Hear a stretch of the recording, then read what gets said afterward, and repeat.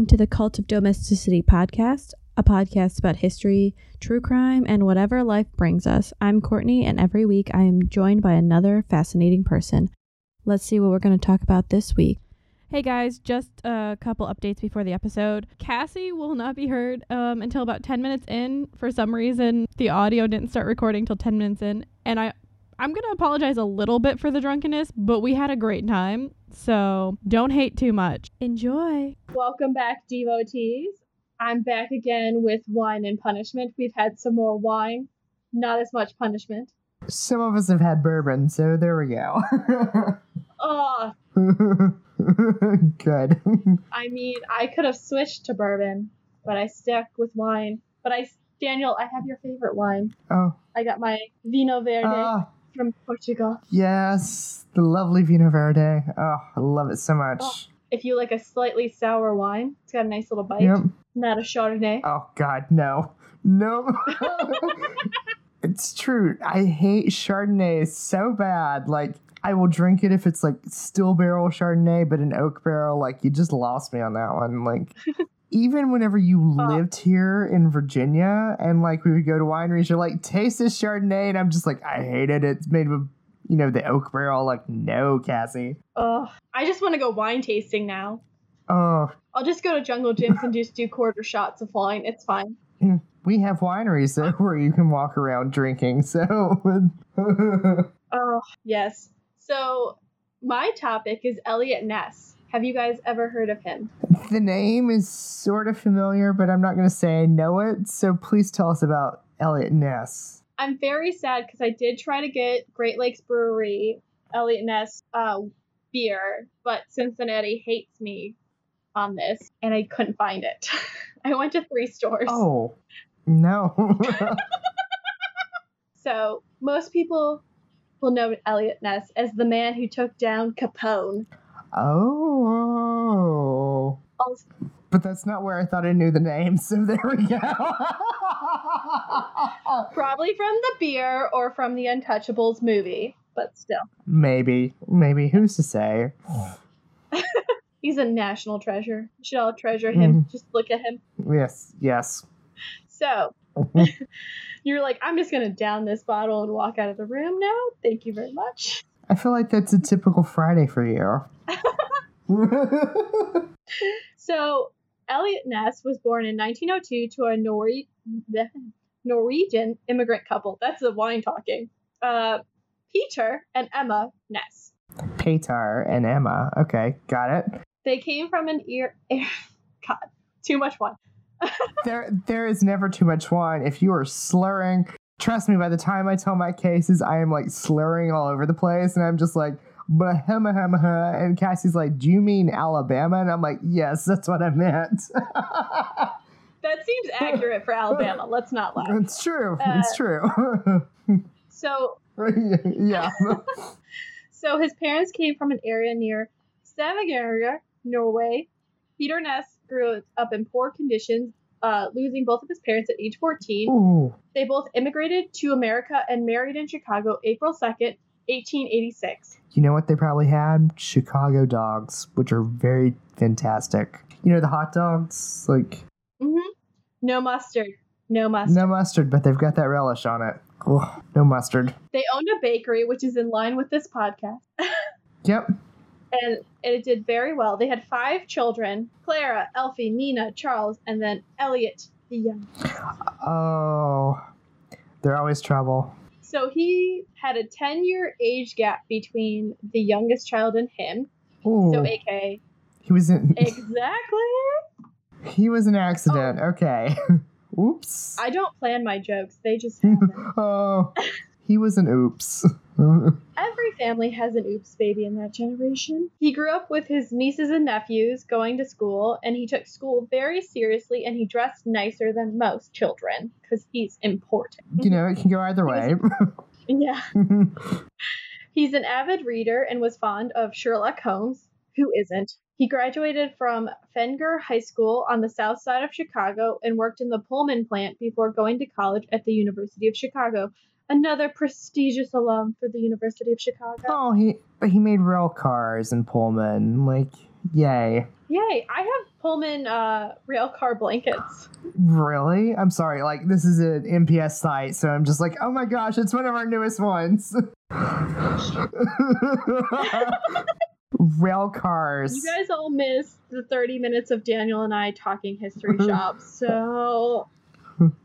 That was a rarity for you. So in 1925, he earned his diploma in political science, commerce, and business administration. What a triad. Yeah. He placed in the top 10% of his graduating class, and from 1925 to 27, he served as an investigator for the retail credit company in Chicago. So, you know, people bouncing on their credit. Yeah. So what was the main store in like Chicago at that time? Department store. I'm not sure. I've been there several times. It's a Macy's now, but what was it before? Marshall Fields. Oh, okay. Yeah. The large atrium. Like, the ceiling is fantastic. Like, you go and you just look up. Yeah, you go and you look up and you're like, it's wonderful. Anyways, sorry, continue your story as my sidetrack just goes on. So Eliot got bored and he was like, I want more exciting work. So he returns to university for a postgraduate course with August Vollmer. And at that point, his oldest brother-in-law, because remember, he's an oops baby, so all his siblings are older than him. They're already married. Mm-hmm. Alexander Jamie worked for the Prohibition Bureau because, you know, no booze at this time. And I think we should all take a drink in honor for Prohibition. Done. There we go. Boo Prohibition. I like my booze. Agreed. Brought Ness in as an agent for the U.S. Treasury Department. So he worked there for a couple of years. And in 1928, he was transferred from the Justice Department to work for the Prohibition Bureau. Can I just say I don't like him because he's anti-alcohol? Like, he's a square. Like, of course he's going to commit murder at this point. He's a square, but he's a square for the right reasons. He's like, if it's not illegal, I don't care. Okay. So if Prohibition wasn't happening, he wouldn't do it. He's just like, I'm bored, so let's go. Fair, but, you know, I like my wine. I like my booze, my bourbon. Me too. So his brother-in-law would eventually become the head of Chicago's Department of the FBI. Ness begins a task force, which then gets assigned to close down the bootlegging operations of Al Capone. Ooh, Al Capone. Yes. So, interjection here. So, whenever I visited my mom at one point, there was a lake resort that Al Capone frequented, and she took me there. Like, this, yes. I don't remember the name of the lake resort, but anyways, we went there in Florida, and I was just like, oh, this is very interesting. And apparently there was like a tunnel that would go from the hotel to the lake so Al Capone could like go to his boat and escape. Like, yeah, Winter Haven, Winter Garden, something like that. Winter Green, I don't remember. Oh, Al Capone, such an interesting human being. I'm pretty sure he also died of syphilitic, like, dementia, so. Could not keep it in his pants. I mean, who could? Do you want booze? Fuck Al Capone. So, Ness handpicked 10 men from around the country, nicknamed the Untouchables, a la the movie, because they wouldn't take a bribe. This is because the 18th Amendment, which outlawed the consumption of alcohol, also the production, spurred a growth of organized crime where bootleggers made their fortunes illegally selling alcohol, including my favorite Canadian club. That's how it got popular, is because they would bring it across the border. Oh, yeah, that's right. Like, they would ship it in across the Great Lakes. Mm-hmm. Uh-huh. So, there's over 3,000 police officers and agents, and Chicago's authorities were rarely able to convict bootleggers.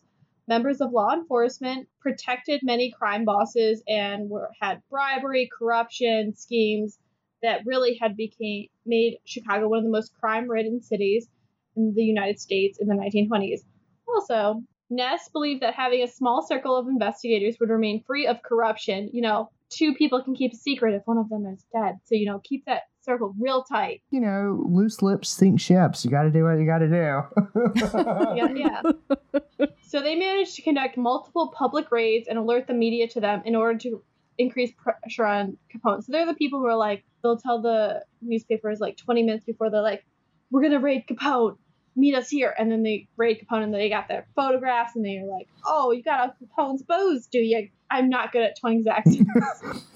It's all good. It's why it's why everything is in a drawn out Southern accent whenever I record, even if it's an English person. Like, I just go with what I've got. Like, It's true. We've also been drinking alcohol, guys. That's right. So everything sounds great also. I'm like hour 6 of this, so don't judge. It's not actually hour 6, but it's hour a lot. True. So Capone reportedly, this is not confirmed, offered Ness $2,000 a week in the 1920s to turn the other way and curtail the raids. But Ness is like, hell nah, bro. No, because Ness has values apparently. Like, no. Conviction. So Capone turns to the other untouchables, harassing them and their families, which, low, bro, low. No, you don't go after someone's family. No. No. Not cool. Not cool. But it's the mob, so. Ugh. As written in Douglas Perry's Eliot Ness, The Rise and Fall of an American Hero, quote, the mob stole their cars and abandoned them miles away. It spread rumors about them, called the Prohibition Bureau office, and threatened whoever answered the phone. Gangsters began curtailing agents and hanging outside their homes. I remember twice Ness and I drove fast to my apartment when my wife reported hoods were outside and she was scared, end quote. So they're really doing intimidation tactics. Yeah. I mean, we're not cool with that. Like, yes, they're law No. enforcement, but don't harass them like that. Like, God, no. You're just providing more evidence. Exactly. Like, if you're not guilty, you wouldn't be doing anything. It's true. Just saying. Not going to deny it. In a 6-month period, the Untouchables had gathered enough evidence to indict Capone and his associates on 5,000 prohibition-related offenses. What? 5,000. What? Say that number one more time. 5,000. 5,000. That's 3 zeros. Yes, 5 3 zeros. I panicked for a second and I thought maybe I said 2, which would have been wrong. But that's still a lot of, like, charges at that point. That's so many. 5,000. Yes. Wow. But remember, it's prohibition. People don't like it because they like to drink, as we are all drinking. I was supposed to say, as we're all drinking right now. It's quite fun. You guys should do it if you're not. Yeah. If you're 21. Yes. Yes. Yes. Yes. Yes. Thank you. Thank Yes. Or if your parents say it's okay. Okay. Yeah, that's on mom and dad, not us. Yeah. Talk to your parents. Capone was instead found guilty on tax evasion because fuck those who evade taxes. And was Fuck sentenced you, to Wesley 11 Snipes. years. Sorry. Fuck you, Jimmy Carr. Wait, our former president? James Carter? Jimmy No. Carr. Jimmy Carr is a British comedian. Not Jimmy Not Carter. Carter. Yes. God. I do appreciate that clarification because that was for me. It was for Cassie's enlightenment right Yep, there. just for me, everyone, just for me. Capone was sentenced to 11 years at Alcatraz where he sees some fucked up shit and loses his mind with the syphilis, but Yeah. that's another. Yeah.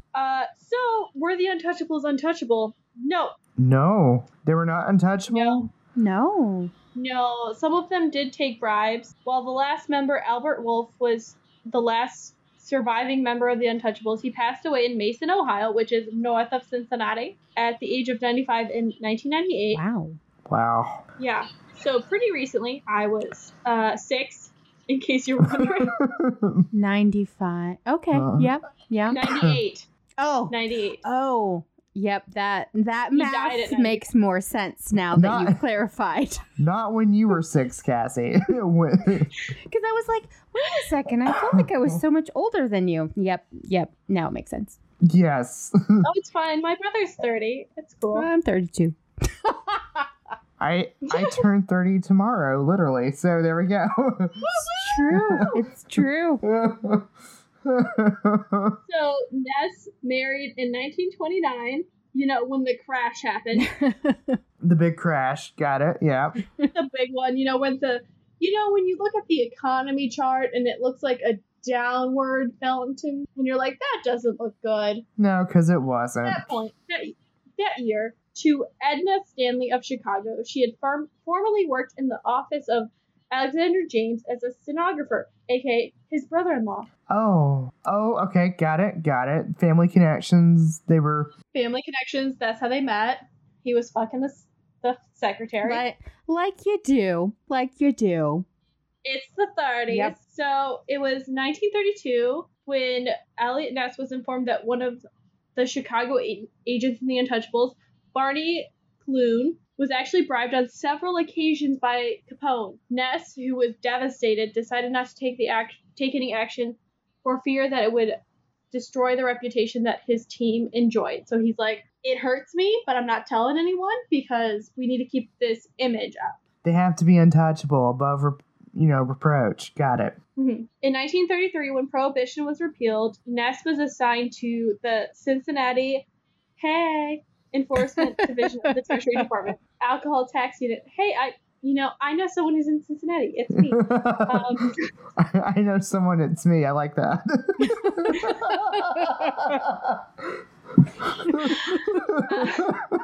In 1934, he then transferred to Cleveland, my hometown. Where I haven't been to Cleveland, so I really don't have an opinion on that one. But okay. The only thing I know of Cleveland is the Drew Carey show. I'm so sorry to say that. That is the most okayest thing you can say about Cleveland. Yes. Okay, good. I joke, Cleveland is so Midwest until you insult us, and then we're New England. Oh, that's very specific. Yeah, we get very hostile. I respect that. Fair. In 1930, transferred to Cleveland. So he has 30 men under his command. The Plate Dealer in September of 1934 featured a story about Ness written by Charles Lawrence, where his headline, "Gangs Here Face Capone Waterloo." And I'm like, I love the analogy, but I doubt it. but was ABBA playing in the background is my question, singing Waterloo. Like, that's the question there. Waterloo. Yeah. Yeah, no, because it hadn't been written yet. Bummer. So at this point, in December 1935, 33-year-old Ness, so guys, remember, he's 33, was sworn in to serve as Cleveland's youngest ever safety director. So he's directing our safety. So what does one do when they're a safety director is my question. Oh, we'll get to it. He makes the city safe. Okay. Again, what does one do to make the city safe? So the Plain Dealer headline, "Facts First, Then Talk," says Ness. The article reported that Ness, quote, considers his first duty to be one of fact-finding and that he intended to be as conservative as possible until he is fully informed on the certain trends and conditions in the police and fire departments, especially the police, end quote. So basically, he's trying to figure out the lay of the land, and he's going to adjust police and fire to make them the most efficient and most successful in the nation. Okay. Got it. Efficiency. He's known as the Boy Scout or College Cop. The College Cop? Yeah. As an article in the Current History magazine shared, quote, he has a dimpled chin, a round face, parts his hair down the middle, and blushes easily. His voice is mild, his manners hesitant. He keeps a cat, hates to be out late at night, likes to walk around the house in his stocking feet, sits on the floor for complete relaxation, end quote. So basically, this portrays him as a normal human. But he sounds like a cat. Like, meow. He sounds like a cat. He sounds Meow. feline. He sounds very feline to me. Walking around in his stockings at night, laying on the floor. Meow. Well, he's going to take on the underworld of Cleveland, which had been in cahoots with the police department. Oh. So. Well, that's not very good for the police department if they're in cahoots with the underworld. Like, yeah, you can't do that, guys. You're not solving crime at that point. I feel like you're contributing to the crime. They're allowing the crime. Yes. Ness is like, no. And he roots out protection scams and bribery. He had 8 officers immediately indicted for bribery. Oh. He takes resignations as people realize, oh, fuck, this isn't happening. And he chooses new men to come in. He specifically picks people who are college graduates. At this point, he settles into a cottage on Lake Erie in Bay Village, which is a suburb west of Cleveland. If you're familiar with the Sam Shepard case, that is the same suburb. Oh, wow. Yes. Interesting. I'm very familiar with that case and that area because I have family that lives there. Wow. So the cottage was owned by Robert Champlain, a Cleveland lawyer who would eventually become assistant safety director for Ness. Even though Edna and Eliot weren't able to have children, friends said that Eliot would often play with Chamberlain's children and be content for hours doing it, even though he would not come home rarely until 10 or 11 p.m., which, when you're married doesn't help. No, I feel like if you're going to have kids, like, you sort of need to be there to help in the process. Well, maybe. you kind of got to help raise them. Yeah, it's true. You gotta help make them, help raise them. Yeah. All of it. All of it. Push them in the strollers or the perambulators. Like, you got to do it, guys.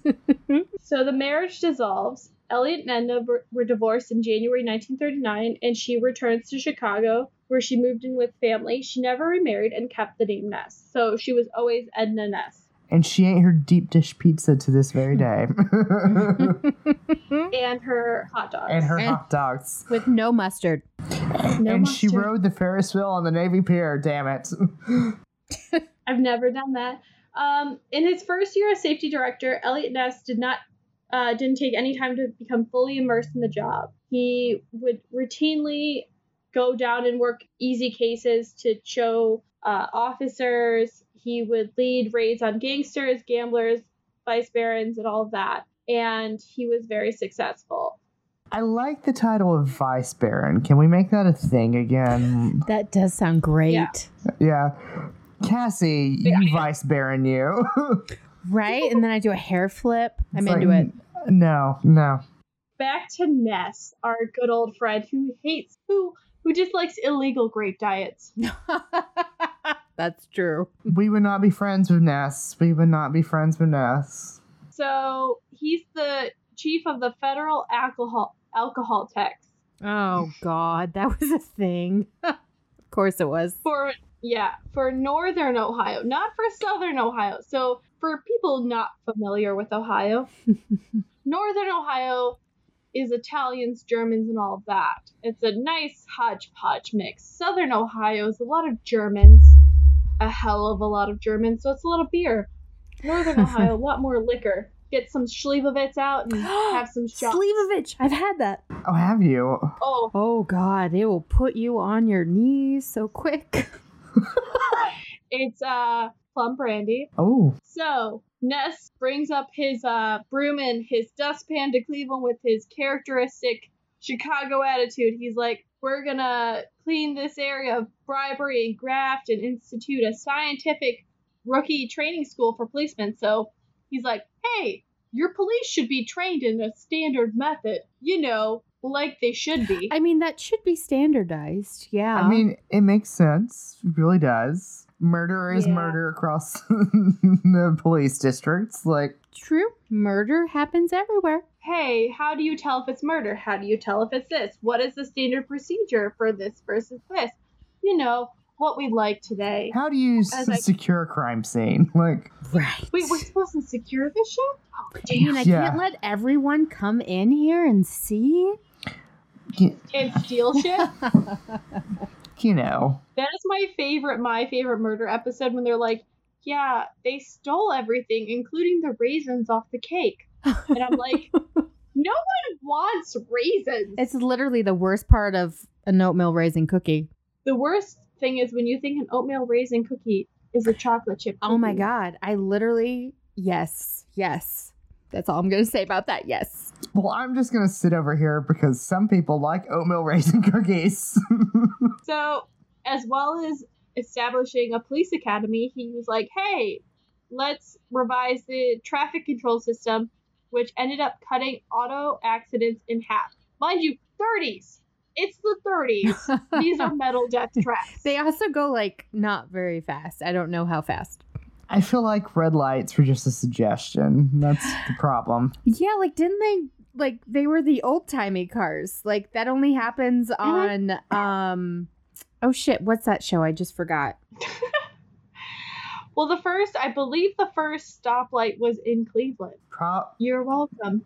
Makes sense You're if he's welcome. reforming everything. Like, So, in his first 18 months in the job, the total crimes dropped 25%. Juvenile crimes dropped 80%, which also helped because he was like, hey, you want to join the Boy Scouts? so he was roping them into the Boy Scouts to, like, reduce crime? Wouldn't you? That's actually not a bad idea. Arrests and convictions increased by approximately 20%. So basically, the people they did arrest and convict were actually guilty. So they're like, okay, we're going to get more people at that. He took on the mob.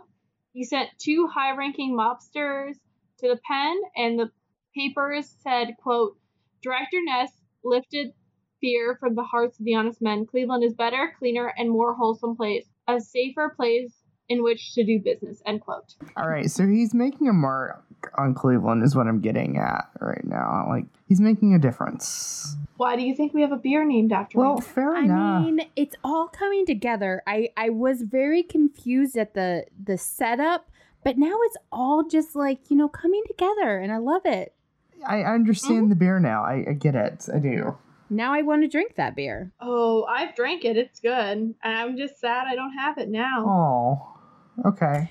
What kind of... I'll get it tomorrow. May I ask, what kind of beer is it? Is it an ale, an IPA? I believe it's a lager. Oh, it's a lager. I could see that.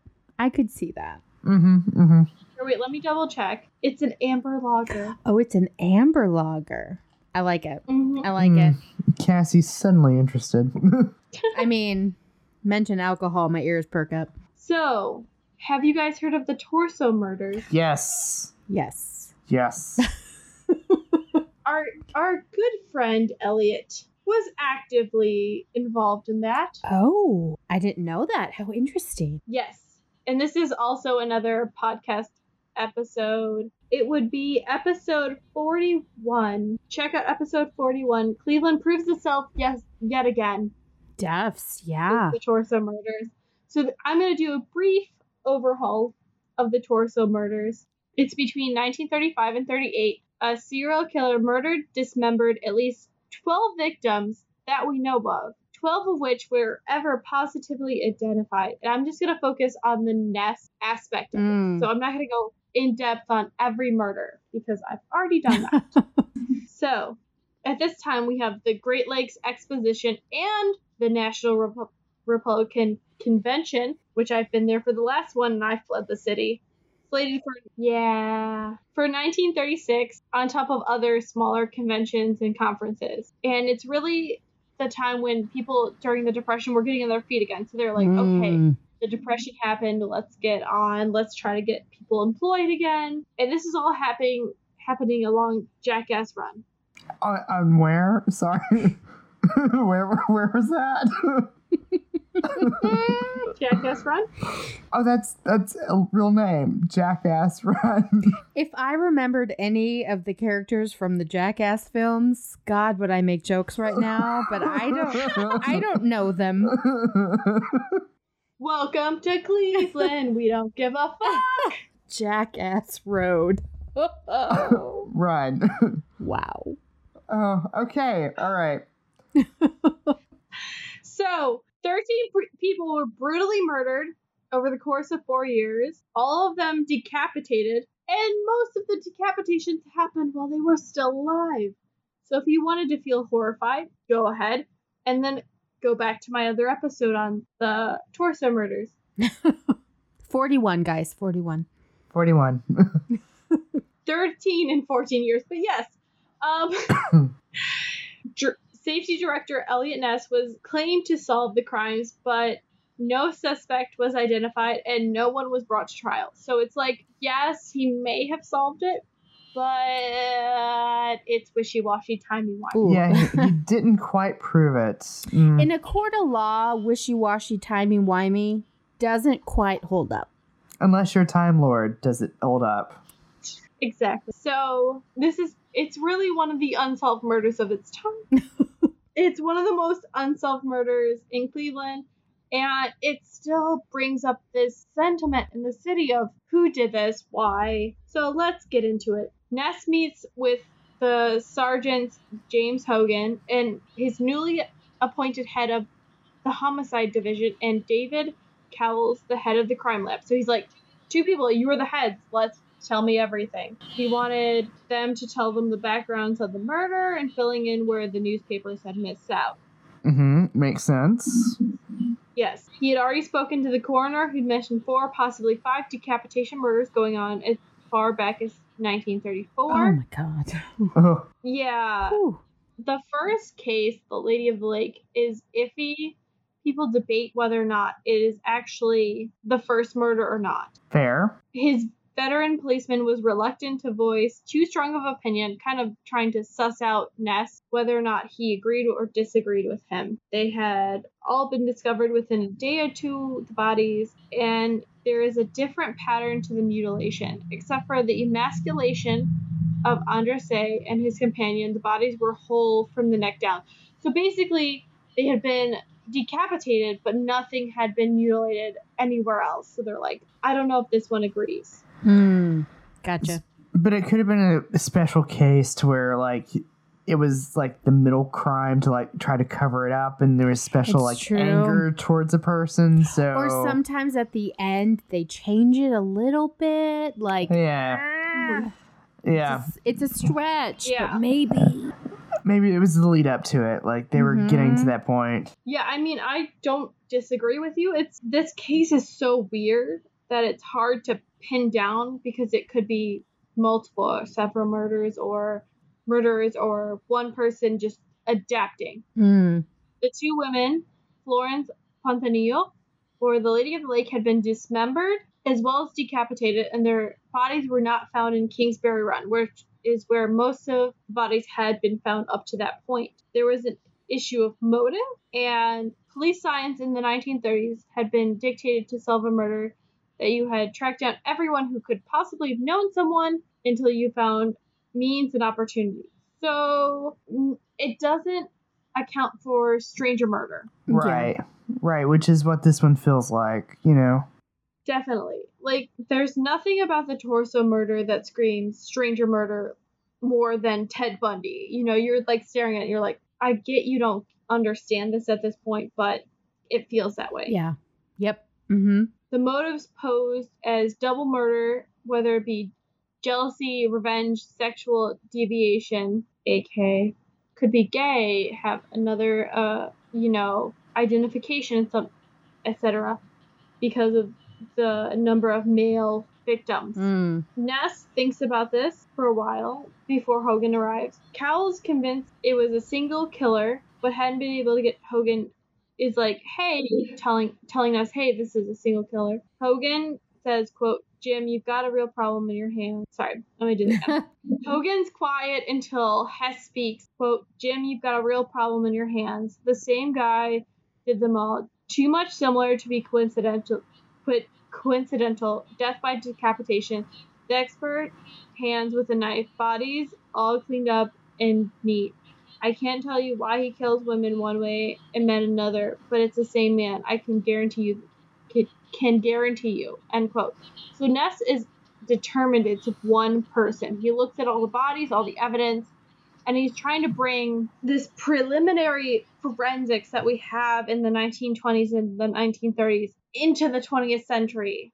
And I know as a historian, it hurts me to say that, but he's trying to bring it up to the present and say, based on my best knowledge, it doesn't seem to be more than one killer. It's one killer doing this and picking out men differently, women differently. Let's figure this out. Hogan, the officer, knows better than to argue with Ness. Ness is basically this wonder boy. They're like, he took down Capone. What are we gonna do? We can't deny him. In my case, I'm like, hey, if someone's wrong, fucking tell them they're wrong. Yeah. But that's me. Ness is very clear in his instructions. He wants absolutely no suggestions to the newspapers that they were looking for one murderer, which is good, because when you think about it, you're like, okay, he's trying to tell the newspapers and tell the murderer oh, we think it's 2 people, 3 people, whatever. So that way the killer's not tipped off. Right. I mean, it's strategic doing it that way. Mm-hmm. And especially because they have these conventions coming up. We have the Great Lakes Convention. We have the National Republican Convention coming. So he's like, I don't want to ruin this for Cleveland because Cleveland's been through enough.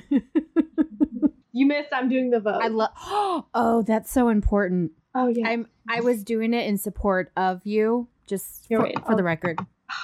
Who doesn't love my vote? We've been doing it for at least 3 minutes. Yeah. Voguing. Vogue. Love it. So Ness puts the full crime lab at their disposal. I'm too drunk for this. Disposal. We relate so hard. As I keep drinking wine.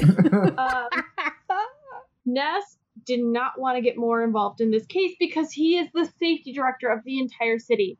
And what most people don't realize for the entire city is, okay, you have Cleveland, you have East Cleveland, you have the entire Cuyahoga County, but as everyone knows, for the championship that came up for the Cleveland Cavaliers and all of that, Cleveland means the eastern, western, and southern suburbs of Cleveland, and everyone who's moved away because they've had to. So you talk about Cleveland, you getting about 1 million plus people.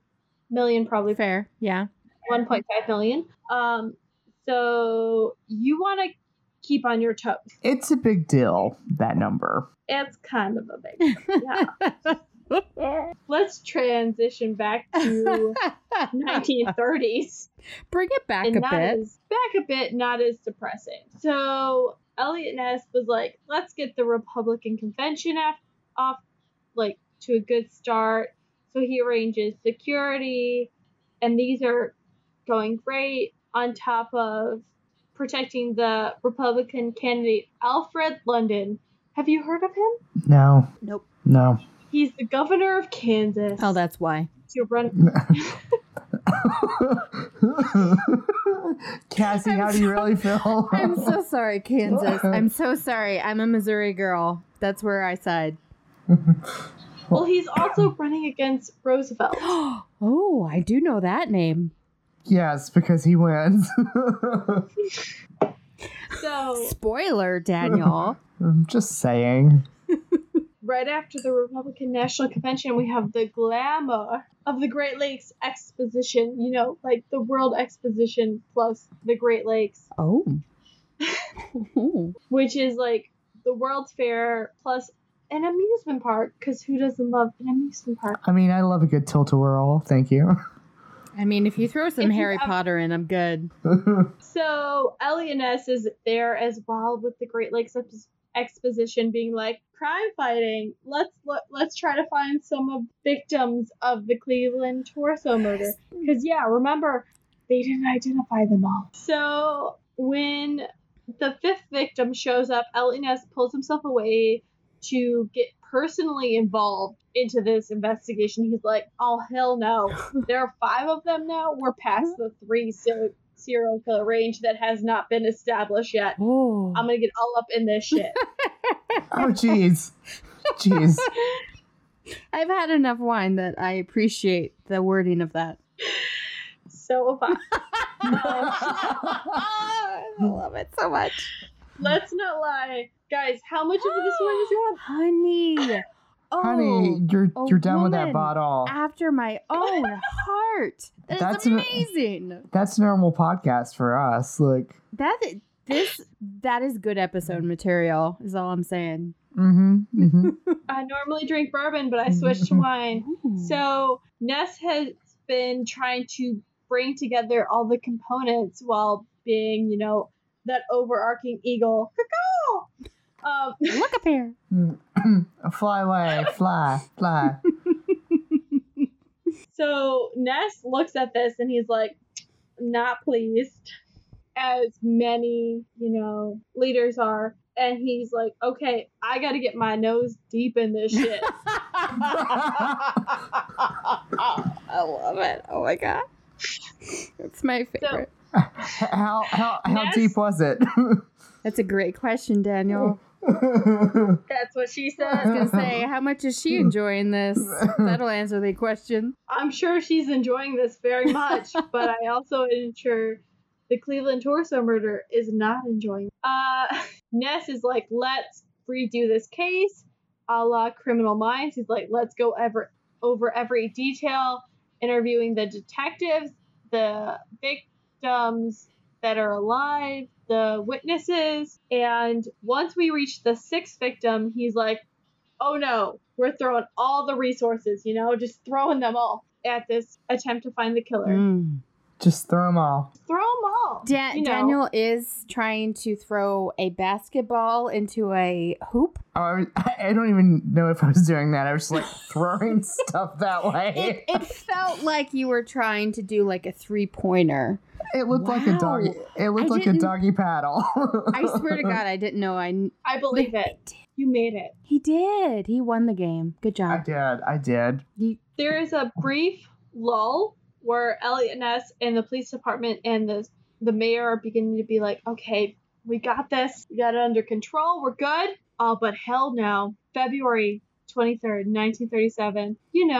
We get an upper portion of the seventh victim found washed on the beach of 156th Street. I need him to stop making torsos out of people. I mean, everyone needs that. Cassie, that's just good life advice. No more torsos. If you're murdering someone, torsos, not the best method. Like, stop making people into torsos. They need more than just their torso. They need their heads on top of those torsos. But think about, okay, so you got a torso, no head. So that's an easy identification. No hands. Again, easy identification. That's true. I love the nonchalant way you said it. That was my favorite part. It's like reverse Lieutenant Dan. You got no head. Lieutenant Dan. Do you want some ice cream? You got no head. Do you know that he has a band called the Lieutenant Dan Band? I did know that. I did. Do you know my brother? What? Yes, he literally does. My brother was a Marine. He was in Afghanistan. He saw them live, and it's the only reason why I love my brother so much. All right, let's keep going with the story. So let's get to the profile of this shit. So Eliot Ness returns to Cleveland after a brief break, and he goes to the very discreet investigation of Dr. Sweeney, aka the coroner. The doctor had come from a very poor family, but he's like, I got you, boo. And he was like, let me read it back. So profile. Ness and the coroner come up with this profile where he arranged a very discreet investigation of Dr. Sweeney, who was a doctor from a poor family, first cousin of the Congressman Martin L. Sweeney, money and power. I was going with Sweeney Todd there, but okay. I did too. Not determined yet. So the congressman was a very colorful, powerful politician from the local Democratic Party. So he's like, if his cousin comes in for these murders, he's going to be like, yeah, bro, no. Bye-bye. Bye. Bye-bye. Yep. And Congressman Sweeney had always been an outspoken critic of Mayor Burton's Republican administration, who had supported Ness's cleanup of the city. Okay. So Ness is sitting there like, okay, carefulness is happening, and we're going to try to figure this out. Even though the public is like, we have to figure out who this is, who is the Mad Butcher of Kingsbury Run, Ness, personally is refusing to publicly engage himself in this case. He's privately very much dug his head up in that shit. And he continues programs he had initiated before, modernizing the police and the fire departments, cleaning up crime, basically trying to make it where they could catch him, but not getting in it. Okay, they're trying to be removed from it. Got it. So think of like a police chief where they want to be involved, but they can't. Oh, yeah. Yeah. So he's like, I want to, he's chomping at the bit to get deep in these files, but he's like, okay, I got to clean up the city. I got to get the mob gone. I gotta do all this stuff. I mean, he's got a lot to do. It's true. His to-do list is quite long. It's very long. Like, he needs several Post-its. He's got to move on from the Post-its. So, because of this pressure and all the Post-its, Ness brings in his chief suspect, the alcoholic, Dr. Frank Sweeney, as the chief suspect in a secret interrogation in a suite of the Cleveland Hotel in Public Square. Which, if you've never been to Cleveland, Public Square has like Tower City, which is a department store, and all of this stuff around it. So there's a green space in the middle and a bunch of buildings around it. So if you're bringing someone in there, they're gonna fucking see. Someone's gonna see. Let's just not lie. Someone's gonna fucking see this shit. It's a little bit obvious.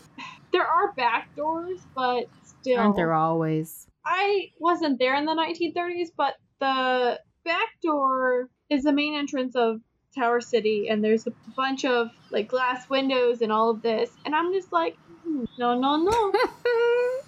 Everyone can see that coming and going. Like, no.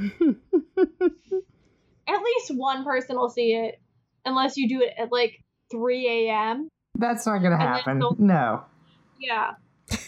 So Lieutenant Krauss made it quite clear to Sweeney that if he did not cooperate, then his discreet interrogation would be brought down to the station with all, the reporters, like the Cleveland Post, the Cleveland Plain Dealer, and all of that, and his immediate family publicized. They're like, cooperate, your family secrets are secret. Not cooperate, your family secrets are public. So they're like, we're going to leave you 3 days in this nice hotel, because let's not lie, Tower City hotels are very nice. And they get him sobered up, and he's interrogated by Eliot Ness, Dr. Royal Grossman, Lieutenant David Kroll, and Dr. Leonard Keeler, who brought a polygraph to interrogate him. So the conditions are ripe for confession. They're like, you're sober for the first time in a couple days. So if you're an alcoholic, you're like, give me that drink, baby, give me that drink. And there's a polygraph, which I'm not a fan of polygraphs, but I'm like... There's been too many issues with polygraphs that I'm just like, ugh. It's not admissible in court. That's very telling. In the 30s, though, it's admissible in court. But if you're sobering out, you're going to tell people whatever the fuck you want to get that drink. I would agree with that, yeah. Even if you're not sobering out, sometimes you'll tell them whatever to get that drink. Exactly. So they had to be very secretive because if his cousin, the congressman, Martin L. Sweeney, figured out he would tip off the press and be like, these people are like accusing my cousin of all this shit and he's innocent and all of that. So it didn't turn out well.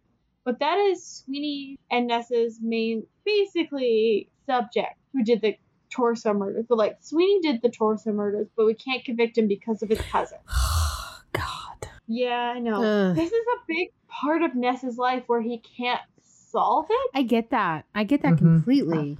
There's too much pressure from the outside. Yeah. Totally.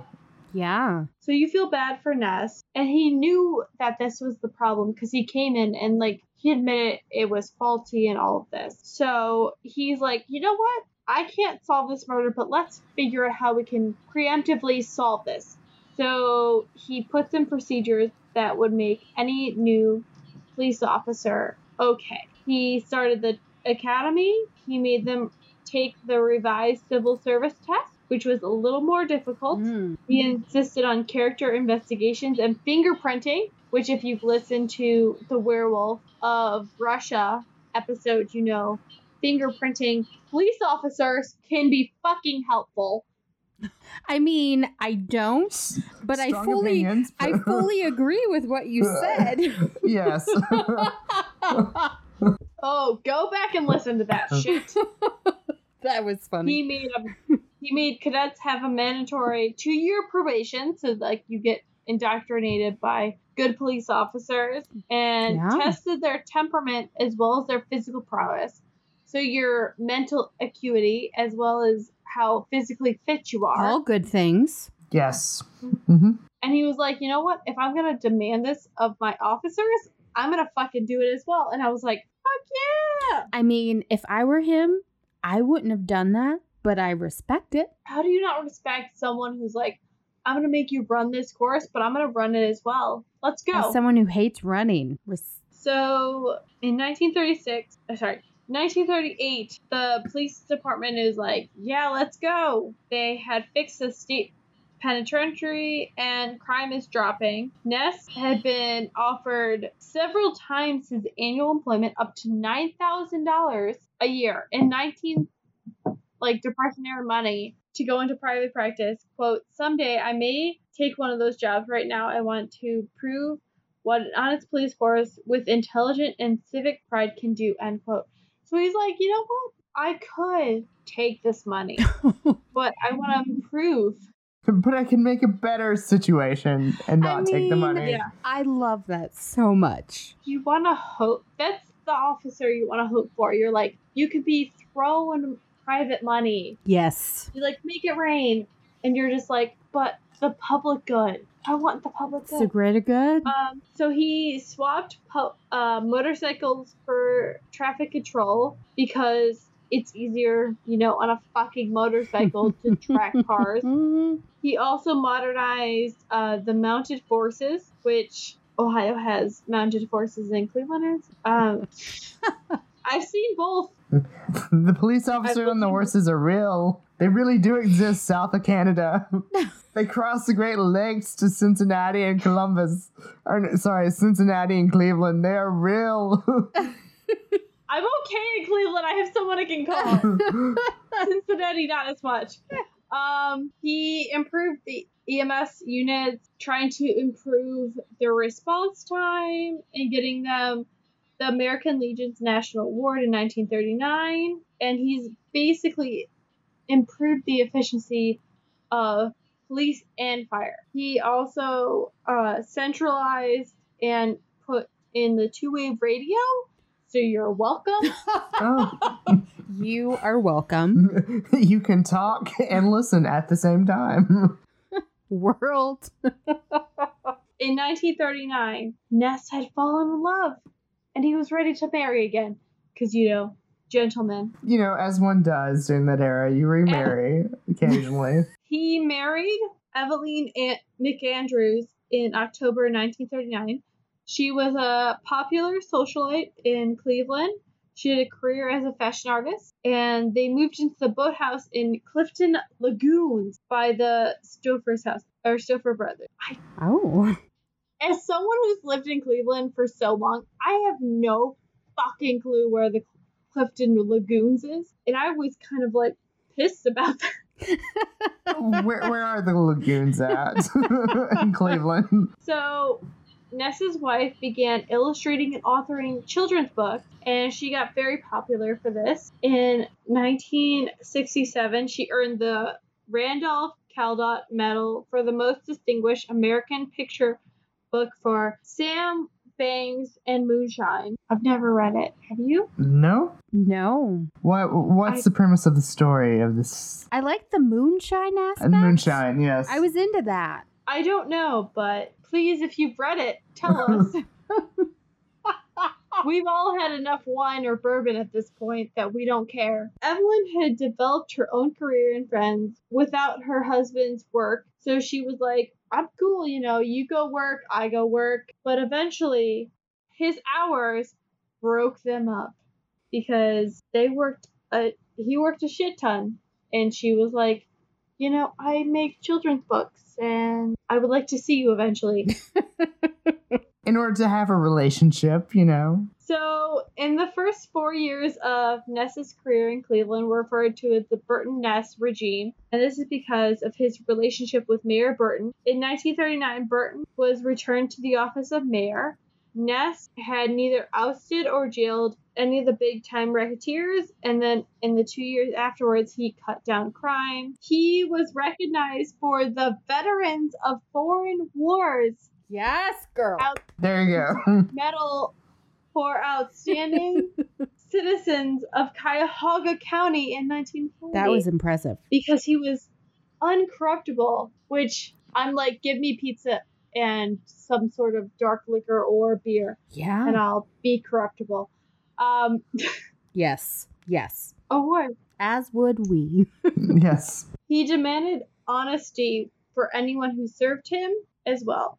But that same year, he lost Mayor Burton, his beloved mayor, Oh. to the U.S. sentence. Burton became eventually the U.S.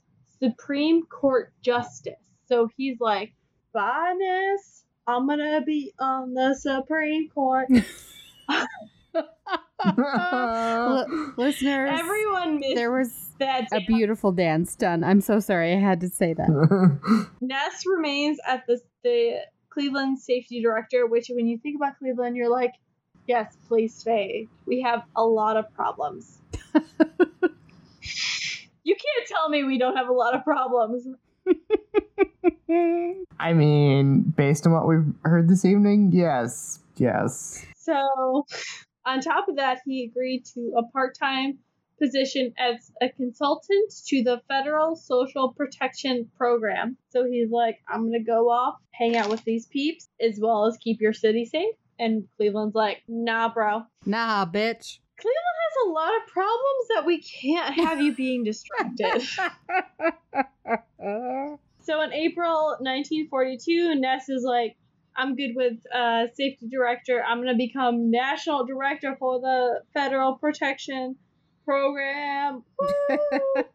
But, World War II ends in 1945, and he becomes the chairman of the board for Diebold Safety and Lock Company in Canton, Ohio. Oh. Where the NFL Hall of Fame is? That's in Canton. Sure. So Ness then forms an import-export business with his friend Dan Tyler Moore Jr., which sounds like a scam. The former director of the Securities and Exchange Commission also sounds like a scam. I'm not gonna lie. He almost paralleled the travels of his wife because Evelyn was traveling around Washington, New York, and all that with book publishers. So they're trying to get that book deal. That book deal. And his second wife and him divorced in November 1945 because, you had to move around a lot. You can't spend time with your wife getting that shit. True. Yeah. Again, I'm not married, so I can't justify this, but I'm going to... As the only married person here, I'll justify it. It's fine. My husband's not in the room. It's totally fine. Usually he is, and I have to say this shit in front of him. It's fine. But, Ness is not to be a lonely boy, a.k.a. Gossip Girl. He found another woman in the friend of Evelyn's friends from her days at the Cleveland Institute of Art, a.k.a. CIA. And he marries Elizabeth Anderson Seaver in 1946. She had been a popular artist of the Cohen Pottery Studios, which had closed in 1933 because, the Depression. Thank you.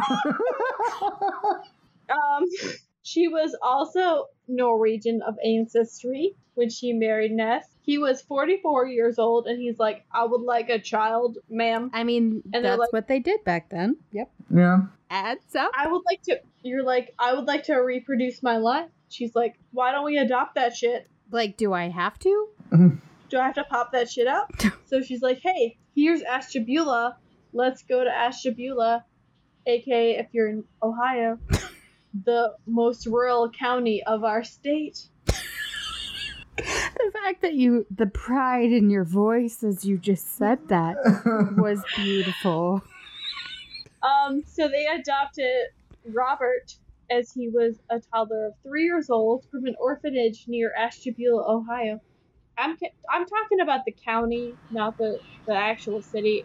In 1947, Ness was like, I'm going to be a mayor of Cleveland running against the incumbent Thomas Burke, not like Edmund Burke of the England fame. So he, lost. Oh. I don't know why I thought that was funny. That's sad. He moves in 1955 to the Cleveland-based North Ridge Industrial Corporation, a company, quote, marketing a promising method of watermarking commercial and personal checks to prevent forgery, end quote. That didn't go well.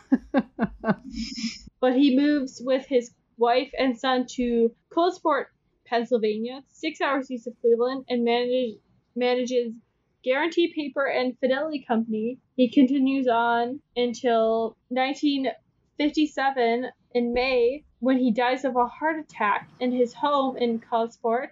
Oh. His estate showed over $8,000 in debt. So, I mean, comparatively speaking, that's not terrible, but that's not good. It's still a lot of money. 8K is, yeah. His wife sold his story, and it would lead to Robert Stack, aka Unsolved Mysteries fame. I thought I recognized that name when you said it. I hit that lead. That was beautifully done. You buried it. Beautifully I done, though. buried it. It was a little surprise there. I loved it. So Elizabeth could only afford to have him cremated and brought back to Cleveland, as all of us hope to be. I was going to say, isn't that the dream? My sister wants a Viking funeral, so yes. To be set out on the lake. Can we just appreciate how much better a Viking funeral would be when you end in Cleveland? Like game. So they were kept at the Church of the Covenant on Euclid Avenue, and then they were kept by his son Robert when he was only 10 years old, so his adopted son. Elizabeth died in 1977 after suffering from cancer of the throat. She must have not gone to Cleveland Clinic for several years. She had lived in San Juan Capistrano, California, with a cousin when she passed away. Robert Ness passed away a year sooner, 1976, of leukemia, so a year before his mother. He was 29 years old and left his widow. Aww. Both Elizabeth and Robert mixed their ashes with those of Eliot, which were kept by his wife. In 1988, when they were united in a formal funeral cemetery, all three were dispersed in Lake Wade in the Lakeview Cemetery on the east side of Cleveland. And this was held in 1997 with hundreds of people and international media. So even though Eliot died a sense unknown, because until Untouchables came out, he was still very much that private person. Eliot Ness helped take down the mob, helped clean up Cleveland, helped try to find out who the Torsa murderer was. We have so many things to thank him for. I'm just appreciative. Yeah. He leaves a very big legacy. And if I can make a joke, as we are appreciating him, it's no small man who can be played by one Kevin Costner, in my humble opinion. Thank you, Cassie. I love Kevin Costner so much. I love him. I would say take this minute, go appreciate Robert Stack playing Eliot Ness. Go take that moment to appreciate Kevin Costner and Misha Collins playing Eliot Ness. Ooh, just absorb the knowledge. When did Misha Collins play Eliot Ness? What was that? Timeless. That show I refuse to watch because of their history. Okay. I gotcha. So, do you guys want to butt plug this shit up? Absolutely. I just want to say I didn't know anything about that, and that was amazing for the record. Please, I'm just going to say, please go get the Eliot Ness Amber Lager from Great Lakes Brewery. Yes. And please try to get them to sponsor me because I would like free beer. Respect the shit out of that so much. Yes, absolutely. I respect all the shit out of free beer. Yes. Also, like, cool, badass beer. Mm-hmm. So sorry, guys. There has been alcohol had tonight. Mm-hmm. There's bottles of alcohol had tonight. We have the clanking that our trash bags will make tomorrow is embarrassing. Guys, we are Wine and Punishment. You can find us on Twitter, Wine Punish Pod. We also have a Gmail account, wineandpunishmentpod@gmail.com. Usually I have this written down and I don't have to do it off of memory. Instagram is Wine and Punishment Pod. We're also on Facebook. You can find us there too. We're on iTunes, Spotify, Stitcher. We're on all the places. Find us there as well. Totally. And thank you, Courtney, so much. This has been, oh my God, such a blast. And witnessing your dancing has been a delight. It really has been. Oh, I'm so sorry you had to witness my dancing. Don't apologize. It made our whole night. Check out the Cult of Domesticity next week. Okay, bye. Bye. Sorry.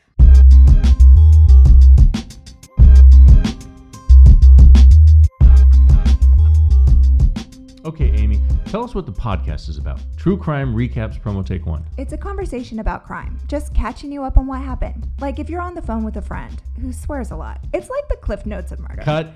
Cliff Notes doesn't want any part of your murder conversation. True Crime Recaps Promo Take 2. True Crime Recaps. It's the most fun you can have talking about murder. No. Episodes are less than 30 minutes. It's bite-sized chunks of true crime. Gross. I like my true crime the way I like real life. Fast and funny. Say your name. I'm your host, Amy Townsend. Wrap it up. True Crime Recaps. It's the fastest way to get your true crime fix, but, upbeat. New episodes released weekly. Subscribe to True Crime Recaps wherever you get your podcasts or visit truecrimerecaps.com. Thank you.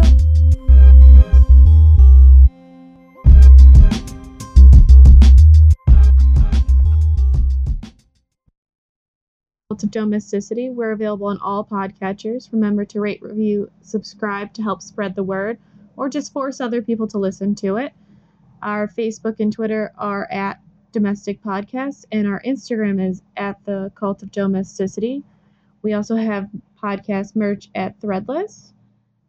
As well, if you want to support us financially or show some appreciation, we have a PayPal tip jar and a Patreon, which has some pretty great perks. Any topic suggestions, feel free to email us at domesticpodcast@gmail.com. Remember to stay domestic and cult-free.